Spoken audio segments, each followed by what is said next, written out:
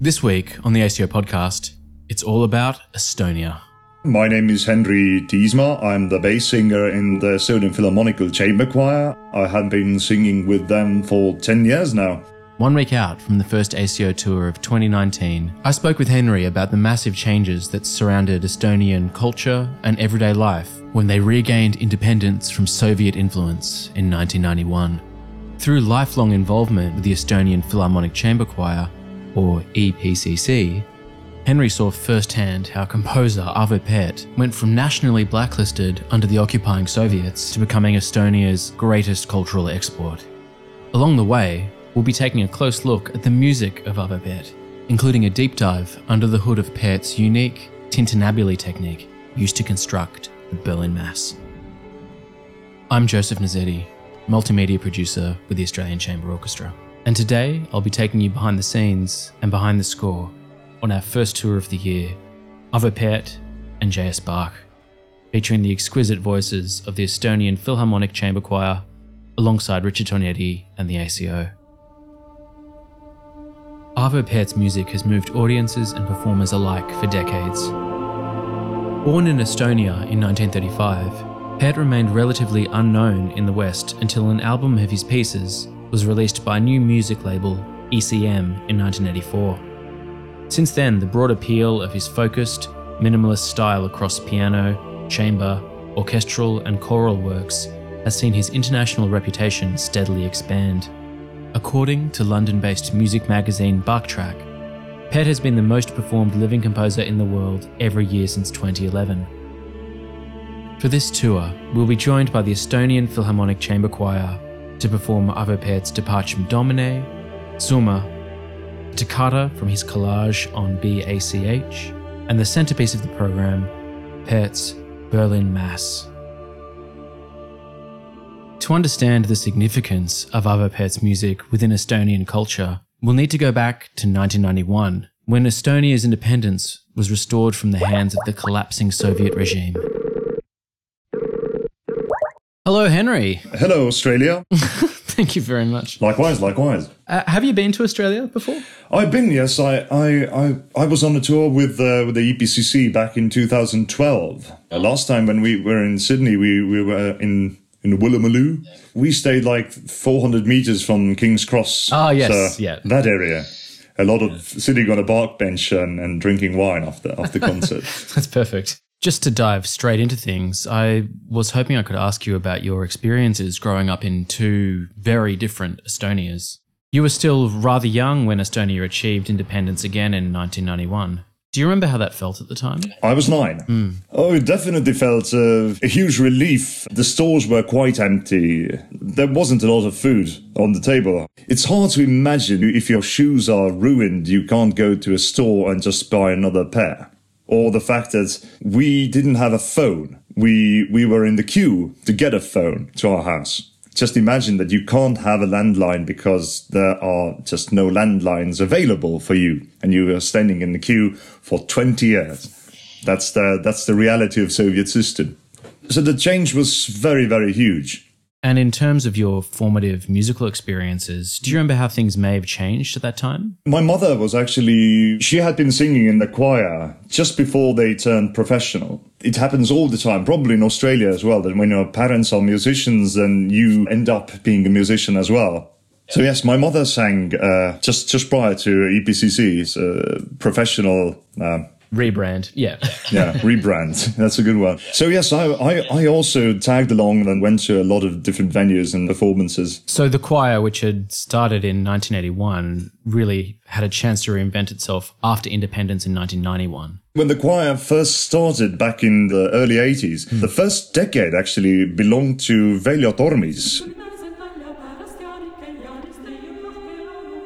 He's also a contemporary composer. He was actually the teacher of Arvo Pärt. He arranged folk music, and he actually sort of popularized folk music for Estonian people due to the Soviet times, basically folk was not very popular or even prohibited. Arvo Pärt was actually banned from any concert hall in the Soviet system because he migrated to Germany quite against the government's will. Along the lines of 10 years, a gap where no Arvo Pärt's music performed in the Soviet regime ever. Yeah. So 80s was really the decade of Velodormis. That of course changed with the independence back in the early 90s. Yeah, right. The change didn't come overnight for Arvo Pärt, but it was still very, very early stages of the regained independence era.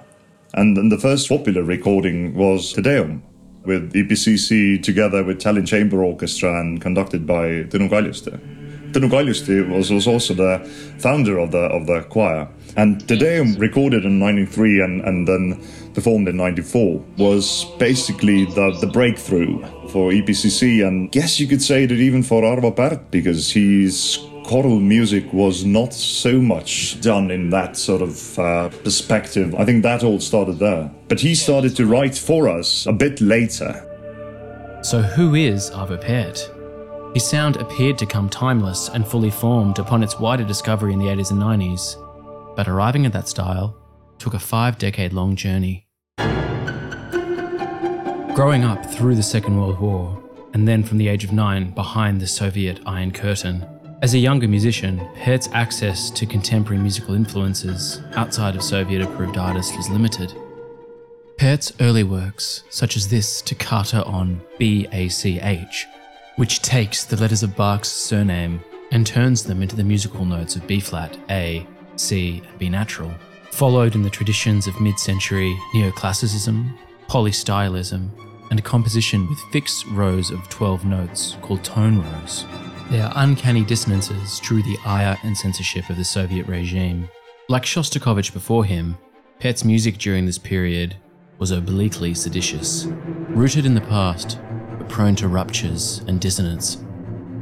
Arriving at a period of creative stagnation around the age of 40, Pärt changed course and began to study medieval and Renaissance vocal music.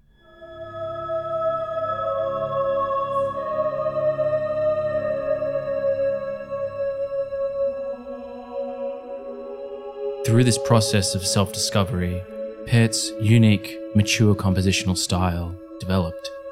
This style, nicknamed Holy Minimalism by those Western critics looking to associate it with the in vogue American minimalists, is immediately recognizable for its stillness and its ancient spiritual atmosphere.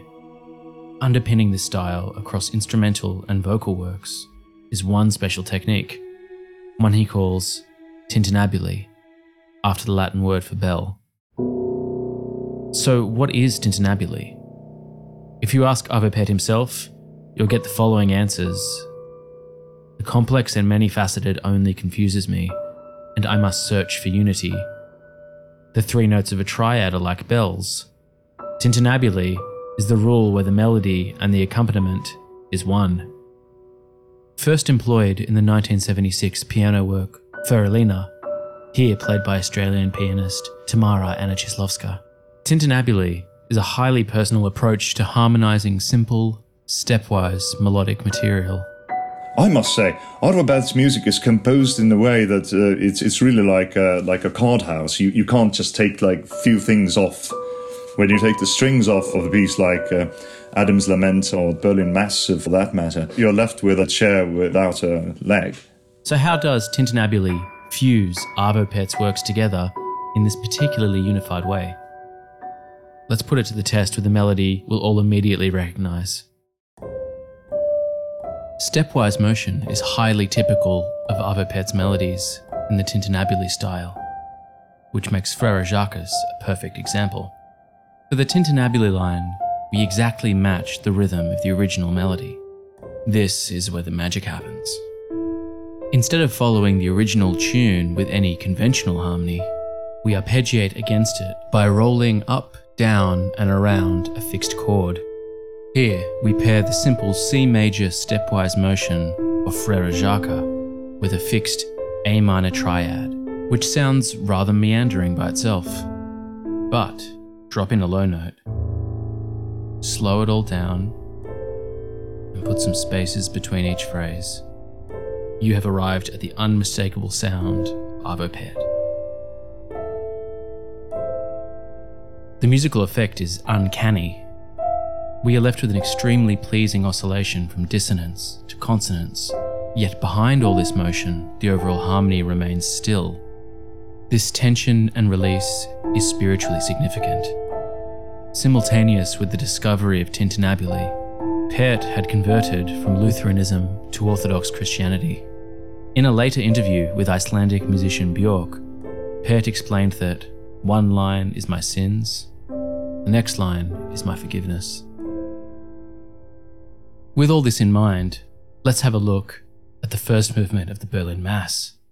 First, low strings enter on a G. This gives way to the first vocal entry, the altos, singing the word Kyrie, Lord, in a single descending line. This is followed by the first occurrence of tintinnabuli in the piece. The altos sing their next word, eleison, have mercy, with a stepwise descending line, now joined by the sopranos, who arpeggiate against them.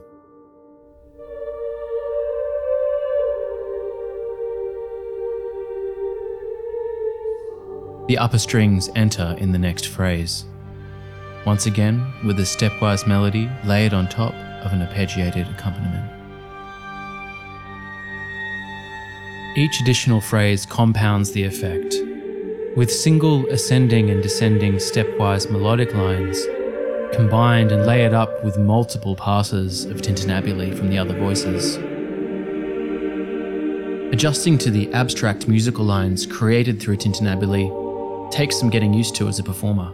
At first, when you take Arvo Pärt's music and you see the line, how it is composed, and you think that, my God, you could never do sort of those kind of jumps. But it's sort of like riding a bicycle. Once you get used to it, it's super easy. It's also sort of educational harmony-wise. So you always have to know whether you are singing the quint or the third. So you have to sort of adjust your sound in accordance with the rest of the harmony. Yeah, and also as a performer, you are in a worst possible place to sort of hear and enjoy the whole ensemble. Compounding these aspects of his tintinnabuli method are the unique approaches that Arvo Pärt takes to setting texts in each of his choral compositions. The text is always meaningful, but text in a spiritual music, and his music is very much spiritual. The text has such a vast importance. Compositionally, the number of notes per syllable, the direction of each stepwise melody are carefully coordinated as part of larger structural schemes. Unlike my arbitrary harmonization of Frère Jacques using tintinnabuli, when Arvo Pärt himself composes, none of this is left to chance. Rather, through careful iteration throughout the composition process, Pärt is able to arrive at a specifically desired musical outcome. His mature works, like the Berlin Mass, are each the product of their own self-consistent set of rules, private musical universes, aspiring to perfection on their own terms. So, Henry, congratulations on 10 years with the choir. Thank you so much. I wondered if you might tell us a bit about working with Arvo Pärt himself. What's his personality like? Very, very deep and very honest as well. So basically, when you hear an interview with him, that's basically exactly like he is.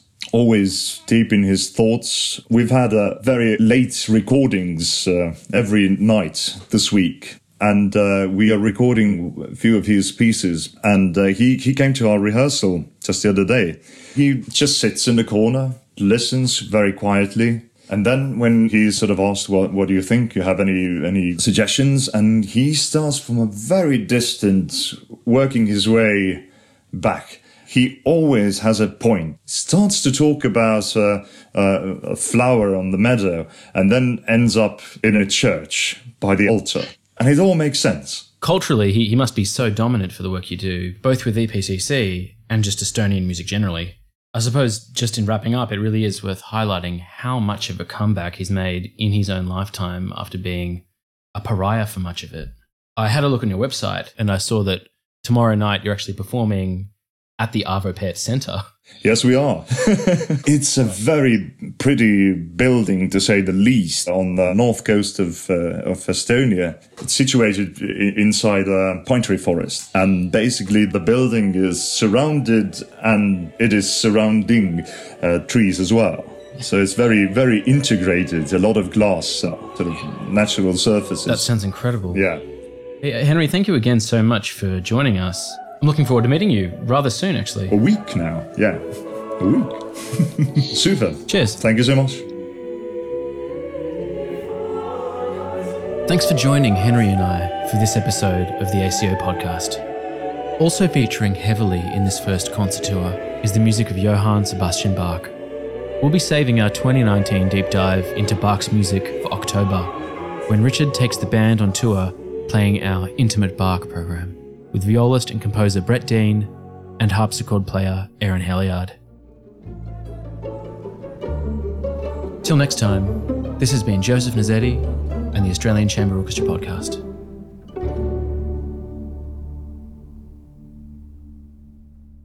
Yeah, ooh. Sorry, that's just my dog. I'm just going to comment. Oliver, come on, mate. Hello, doggy. Dog. Very Demanding a place on a podcast. Well, who would you say no?